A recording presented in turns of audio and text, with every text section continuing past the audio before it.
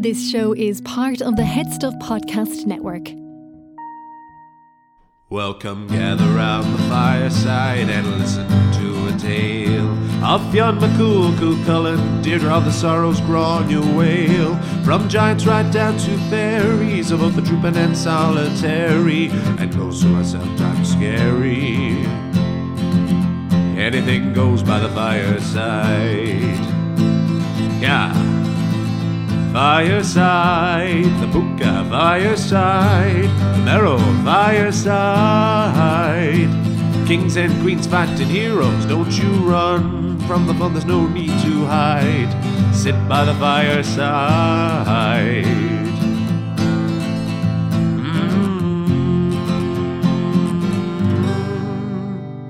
Fireside.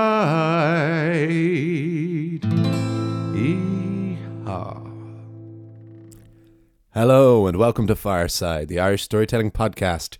Each episode of Fireside, we take a story from folklore or mythology, retell it, have a chat about the tale itself, and about the craft, the culture, and the history of storytelling. My name is Kevin C. Olahan. I'm your host and your Fireside Bard. Welcome to episode 213 of Fireside. Today on the Irish storytelling podcast, we have a tale of the wild witch of Slavic folklore. This is a story of Baba Yaga. But first, a very big welcome to any new and returning listeners.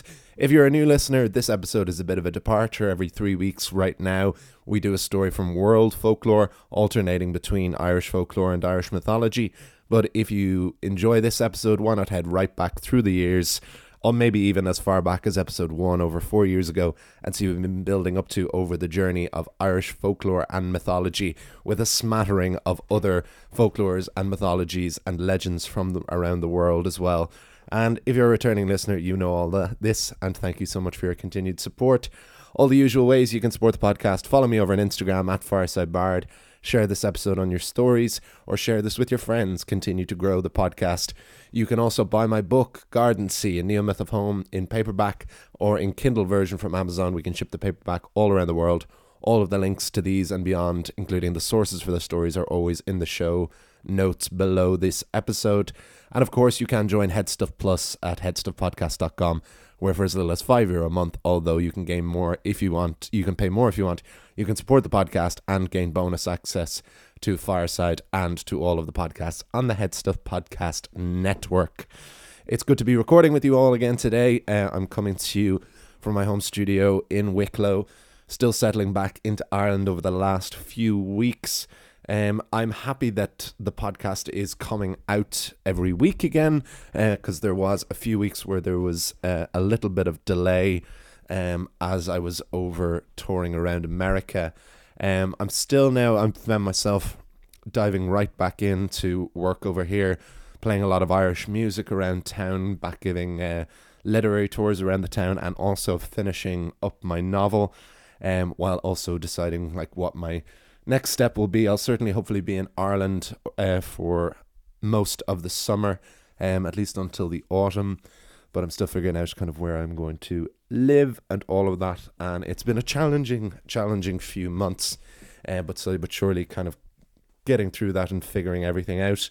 But I still have not yet, unfortunately, got to the stage of getting the podcast out every Wednesday again. This one is coming out a few days late again, but rest assured I will get back to the regular rhythm of Fireside, having it out every Wednesday morning soon. This actually, the reason this episode is a bit late is actually because I ended up changing the story at the last minute. Folks who listened to last week's episode said that I was thinking that I was going to do a tale from the Arabian Nights, the 1001 Nights as they're known as, the great collection of Arabic folklore, which had been something I'd wanted to sample a tale from for a long time, as along with the Grimm tales, it is the other great epic collection of folklore that is certainly known in the Western world, and it proved to be a slight more challenge. The 1001 Nights is structured, as the title says, as the new bride of a king who has vowed that he will sentence his wife to death the day after the wedding, and this one wife he marries, Shahrazad, convinces him to let her live by telling him a story at night. And she always finishes one story and starts the next one before the evening ends, so that the king has to wait, and this goes on for 1001 nights. And so this is where many of the famous tales that we would know over here from the Arabic world have come from. Most famously, of course, we've got tales like Ali Baba and the 40 Thieves, the tale of Aladdin and the Magic Lamp, and of Sinbad the Sailor. But in my research for it, I discovered that all three of those tales were actually later additions to it, and so are not really considered original tales of the 1001 Nights. So that made me not want to do any of those. And I was looking at a story called The Fisherman and the Genie, which is a great tale, but so is the structure and the framing device of the 1001 Nights, that many of the tales have tales within tales, and it makes them quite long, and it looks like it takes a different tack to adapt. I didn't want to remove that, but it was looking like it was going to be too long for one episode, and I'm trying where possible not to split things as much right now, unless it was going to be a larger story that would carry across, that would have a beginning, a middle, and end to each part of it. So after trying to adapt that for a while, I changed tack and decided that there was too much for right now, and I changed tack to another story from a different folklore that I had wanted to look at, and it was a character that came up, and she was actually going to be the character I did in 3 weeks' time at the next World Tale juncture. But she ended up being the story for this week, and I'm delighted she was, because this is an absolutely wonderful character that, again, I'd wanted to adapt for some time, and she had gone from my mind, and when she came back in, I just knew this was it. And this is, of course, the title of this episode. This is Baba Yaga, who is the wild witch of Slavic mythology, so of Eastern Europe and Russian folklore. And I first discovered Baba Yaga in a video game, strangely enough, a few years ago over COVID, called Yaga, which was a role-playing folk tale. So, of course, there's naturally been nothing that was more up my street. I don't play many video games anymore. I don't have a console or anything, but I had an iPad at the time, and it was on the Apple Arcade over COVID. And anybody who's a fan of this podcast, I think, would certainly enjoy that. The game is constructed in a beautiful 2D cartoon style and has many different paths that you can take. Actions have different consequences. You can be the hero, you can be a villain, and it really is like living a folktale. And so I would recommend it to any gaming fans of this podcast, to check out the game Yaga. But that is where I first discovered this incredible character, this Slavic witch. And we will, of course, chat more about her afterwards, but we'll get down to the tale now. This is the tale of Baba Yaga, the wild witch, on Fireside.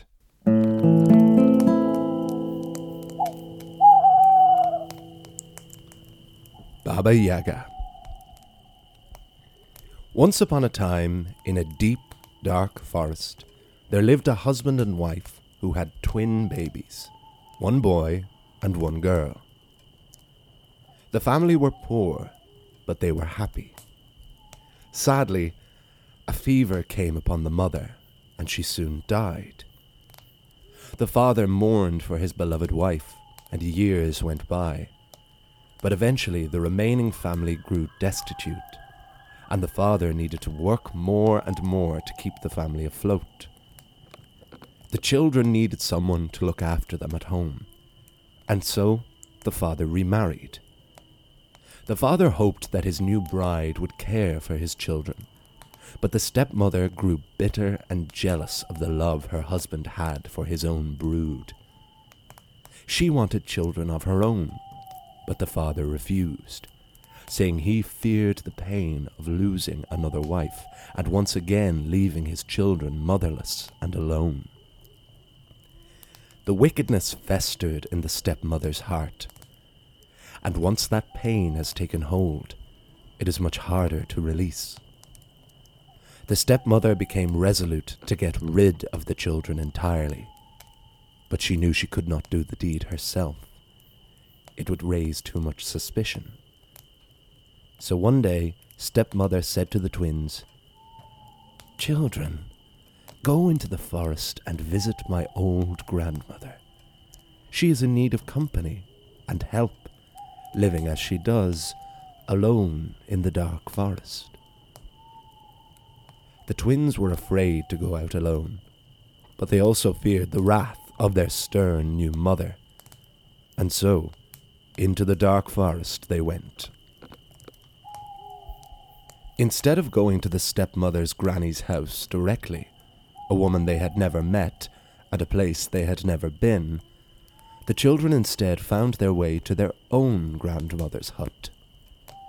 This grandmother was kind and warm-hearted. When the children told her of what the stepmother had told them to do, the old woman began to cry. "Oh, my darlings, I am so sorry. You have been sent to Baba Yaga, the wild witch of the woods. They say she is older than the trees, more bone than human. She lives in a house that walks on its own legs, and she rides around in a mortar which she steers with a pestle.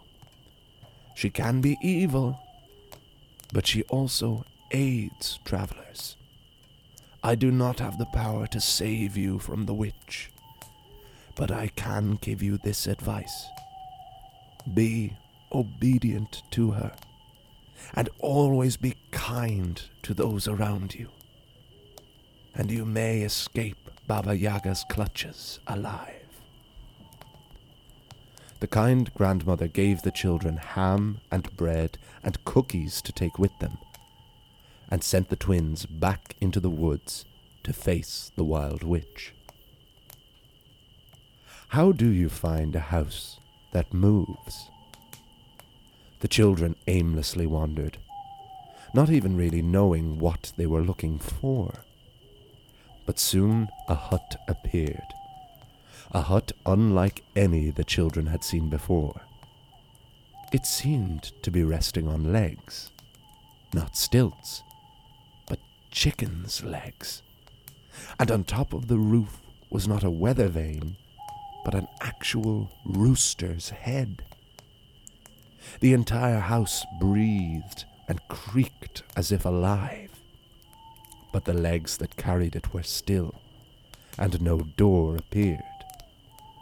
The little girl called out, "House, reveal your door to us." The hut obeyed, and the chicken legs flexed their clawed toes, stood up and turned around, revealing the entrance.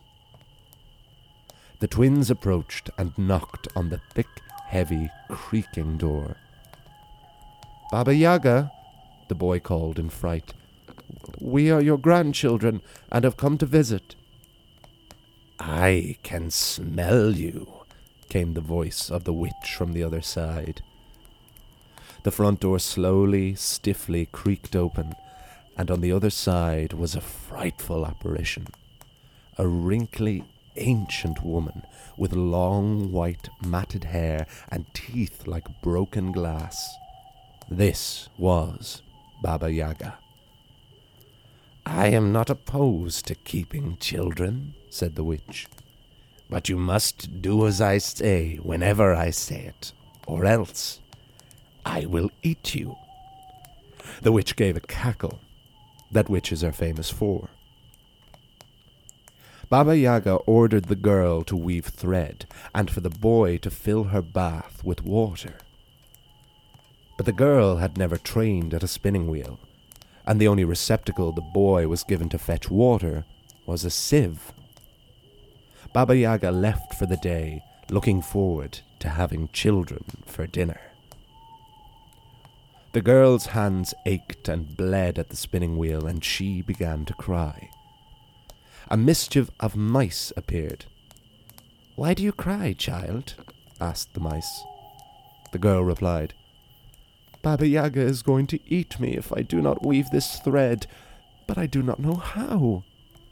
The mice said, "If you give us treats, we will help you." The girl remembered her own grandmother's advice and gave some cookies from her bag to the mice, which they gleefully devoured. "Thank you," said the critters. "We will help you weave the thread.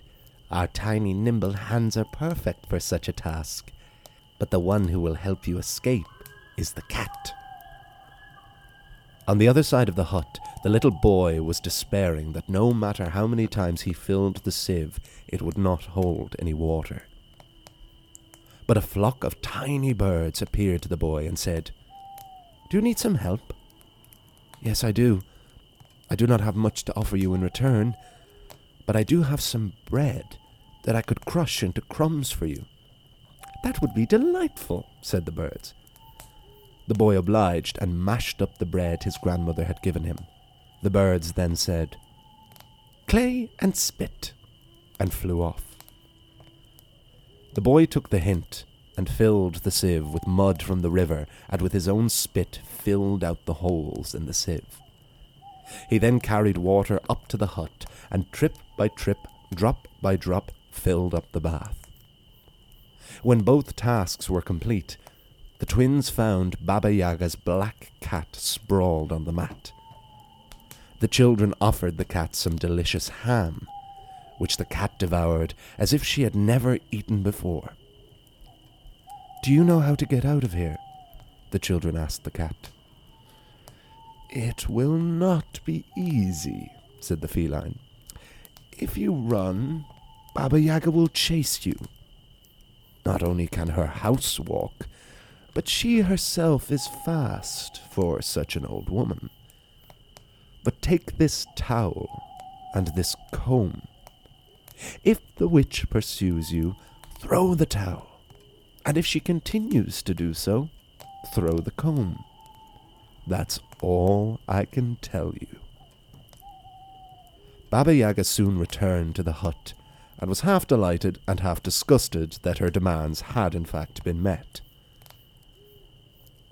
"You shall live for the night, children," said the old witch, "but tomorrow I will have even greater challenges for you, and tomorrow night I may eat you yet."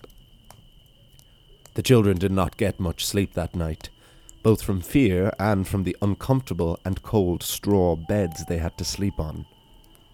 The next morning Baba Yaga said, "Today all this linen must be woven, and you must chop down a great tree and turn it into firewood. Do this by sunset, and you may live another day." The children did not waste any time and ran from the witch. The front door was stiff and hard to open, so the boy used oil on its hinges, and the door swung open. When the twins ran, Baba Yaga sent her hounds after them, but the children threw the remaining cookies to the dogs, which distracted and halted them. Next the children came to an old dead birch tree, which scratched them as they tried to move through it. But the girl tied the ribbon from her hair around the tree. Baba Yaga was furious. "Cat," she said, "how did the children escape?"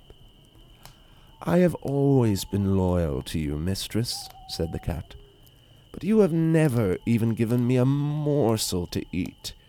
Those children gave me delicious ham." "Door!" cried Baba Yaga. "Why did you open for the children?"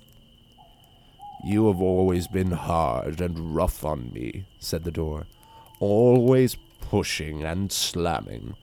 But those kind children oiled me, and now I swing on my hinges with ease. I feel like a door in a brand new home." "Hounds," said the witch, "why did you not pursue the twins?" "You are always ordering us around," said the dogs, "but those children gave us treats." "Tree," said Baba Yaga, "why did you not claw the eyes from those brats?" The tree said, "You have never watered or trimmed me, but those children gave me a ribbon, and now I am a pretty tree." The witch realized no one was going to help her. She would have to catch the children herself. The witch climbed aboard her great ceramic mortar and pestle and gave chase. When the twins saw the witch approach from behind them, they did as the cat had suggested and threw the towel. The towel became a great river and stalled the witch, but Baba Yaga's great mortar was able to fly above it. But then the children threw the comb, which blossomed and erupted into a thick, dense forest. The witch charged forward, but her dress and hair got tangled and caught in the thorns and briars and branches. She was pulled off her flying dish and trapped in the trees. Baba Yaga was defeated, and the children were safe. The twins returned home to their father. They were relieved, but shaken and crying. The father hugged his children. "Oh, my darlings, I feared I would never see you again. Where have you been?" The twins told him what had happened. The father was furious with his new wife. "Witch," he said. "I am no witch," said the stepmother. "My grandmother may be, but I am not." "I know who you are," said the father. "I too grew up in this forest, and now I banish you back to it." The father knew more of Baba Yaga, the wild witch of the forest. It was said Baba Yaga was not one witch, but three. 3 sisters, all different ages and temperaments, but all Baba Yaga. It seemed the stepmother, the kind grandmother, and the old crone in the woods were all the same. The 3 forms of Baba Yaga, interfering with and terrifying the mortal world, and constantly bickering with and trying to one-up each other. The end.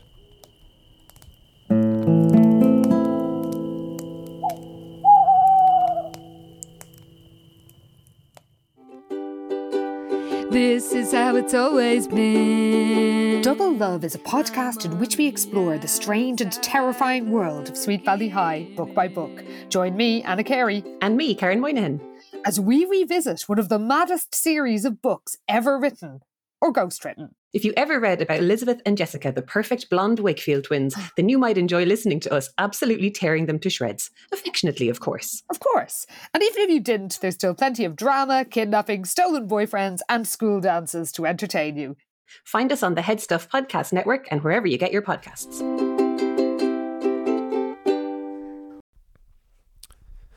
And there we have a wonderful tale of Baba Yaga on Fireside, and I hope you all enjoyed it. Yes, a real perfect type, style, and length of tale. This is so well contained, so much information and tight story beats.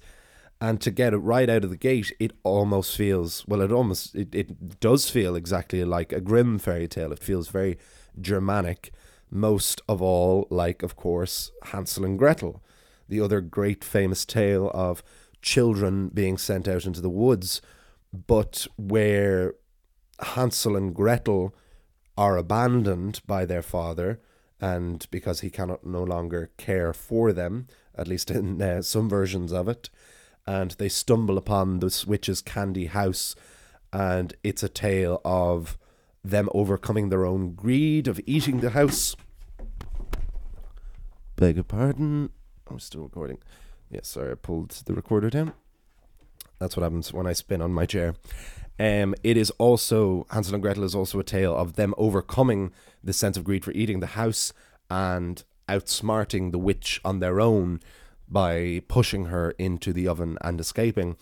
Whereas in this tale of Baba Yaga, the children are intentionally sent away. We have the same trope that you see in Grimm fairy tales a lot of the stepmother, which of course comes from, that trope comes from, I've explained this probably a good while ago on Fireside, but the trope of the wicked stepmother came from the very, very high mortality rate in the 19th century when a lot of these tales were most popular, a huge amount of women died in childbirth, and so a huge amount of children grew up with stepmothers. So it was very common at the time, and this gave rise to the idea of a stepmother not being able to replace the original birth mother, and that is where the idea of the wicked and evil stepmother came from, which was really only exacerbated then by Disney in the 20th century, because in the Grimm tales, at least, there is surprisingly sometimes a bit more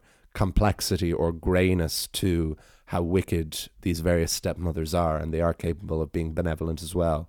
But the concept of what we would call like the wicked stepmother is something very much a contemporary thing associated with Disney and with Panto as well, at least in the UK and Ireland, where those forms of entertainment are very popular. But with Baba Yaga, we first of all have this description of her. I adapted this from two versions of this tale. The main version I'll put in the link in the description below, an online version of it. But it was the second detail, because I knew these facts about Baba Yaga. I knew about her house on chicken legs, and I also knew about her being 3 women. And I was very intrigued in her being a trinity, because that made it feel very, very Celtic, because Celtic mythology is very trinity goddess based, whether it's Erifola and Banba, the sovereignty goddesses, the 3 forms of the Morrigan, the 3 forms of Bridget. It's very much a culture of trinities, which is again why the concept of the Christian Trinity of the Father, Ghost and the Holy Spirit was such an easy sell to the Celts in the 5th century, because Celtic culture was so familiar with the idea of 3 gods in one. So that was really the first thing that drew me to Baba Yaga, the concept of 3 in 1, and also the idea of these 3 old crones felt very ancient Greek as well, like the 3 fates. And so I wanted to incorporate the Trinity aspect of her. But in the first version of this story, I found that wasn't brought into it. They were very much these 3 separate women. But then when I was reading other tales about Baba Yaga, I found another version of this story that did make reference to the fact that the stepmother, the kind grandmother, and Baba Yaga in the woods were all Baba Yaga. And I loved that, because you've got these 3 prominent female characters in it, and they were all kind of pawning each other off on each other. So you have the stepmother who wants to kill the children but doesn't want to do the dirty deed herself. You have the kind grandmother who wants to save them but also says she's powerless to. So she probably could save them but still would rather let them fend for themselves, and so merely gives them this advice and the moral to this tale, which is of course to be kind to others and they will be kind to you. And then we have the witch herself. But this also does track with other stories of Baba Yaga, because it is said that there is one of them, the youngest of them, is the children eater. So there is only one of them that does tend to devour children, because she's a very grey figure again in Slavic folklore. She can be very beneficial and very heroic, or she can be evil and maniacal. And I liked the idea of the 3 representations of her casting this shadow on whether she's good or bad, because we get the morally ambiguous, or perhaps not morally ambiguous, but certainly not murderous stepmother, maybe sociopathic but not a psychopathic stepmother, the kind grandmother who gives them the tools and the accoutrements to defeat the witch, and the more cartoon character or more two-dimensional wicked witch character and trope that we have in Baba Yaga herself in the woods. But I was delighted that we did get the house on chicken legs, because that is just such a wonderful image. And in Yaga, the game that I referenced before, which is about a blacksmith who loses his hand and is doing these tasks for the Tsar. And Baba Yaga herself is narrating and watching the actions of Ivan, this blacksmith, and she knows that the actions he's performing for the Tsar are going to undo the magic of the world. So Baba Yaga tries to guide Ivan the blacksmith to make the right choices, and she will frequently appear to him, and you appear in her home in the game, and her home does walk on these chicken legs and appears throughout the world. So that was very important to me to include that as well, which it is here. And then we get all of this very, again, grim-like tasks in the house of the animals speaking to the children. And what I think is interesting about this is the grandmother tells the children to be kind to people. They don't have it necessarily automatically in their nature. And even when they get to the house and the mice are the first characters to approach the children, they ask for something in return. And the birds offer, and the boy offers something in return. And so it's kind of a quid pro quo, and not necessarily kindness, but it's more a deal to begin with. That includes with the cat as well, when the mice tell the children that the cat will help them escape. But when they do actually escape, they oil the door, they throw the cookies to the dogs, and in my favourite turn, they tie a ribbon on the tree. Those are the things that they did not have to do, except maybe the dogs to distract them. But I find it the tree most interestingly because all of these objects and animals are sentient and can speak. And when Baba Yaga is asking all of her servants and her dominions to why they did not stop the children, they all say, well, it was because they were kind. And it's the idea of the oiling the door, the kindness to the door, and the kindness even to the tree, that the nature of kindness and the lesson of generosity has got into the children, not just to save their lives and escape, and that is something that will stay with them. And that, while I tend to not adore tales with a very strong moral to them, it obviously is a very nice moral, and I like how it's explored and how it develops within this tale. And so then at the tail end of it, I added in my own version, I added this idea of the father does throw the stepmother out in the original tales, but she does have her own children. They have more children together, but I streamlined it by just having the stepmother be jealous of this person's children, this other mother, this dead mother's children, because I also didn't like the idea of the father casting out the stepmother with her children as well. But I like the idea of the father, of people growing up in this time, knowing about these characters and knowing about these witches and demons, and that the father would deduce from the stepmother having sent the children off to Baba Yaga that the stepmother herself was an incarnation of Baba Yaga. And then to tie it up, I of course referenced that the kind grandmother was an iteration of Baba Yaga as well.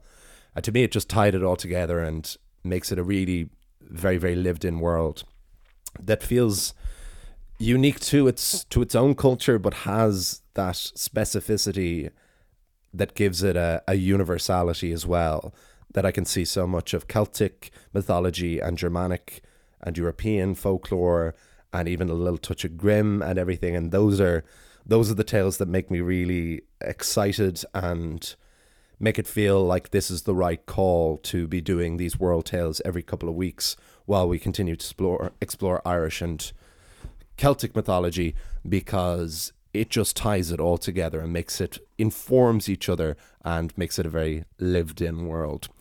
And with that, I will wrap things up, but I hope you enjoyed this tale. As always, let me know your thoughts and queries and questions.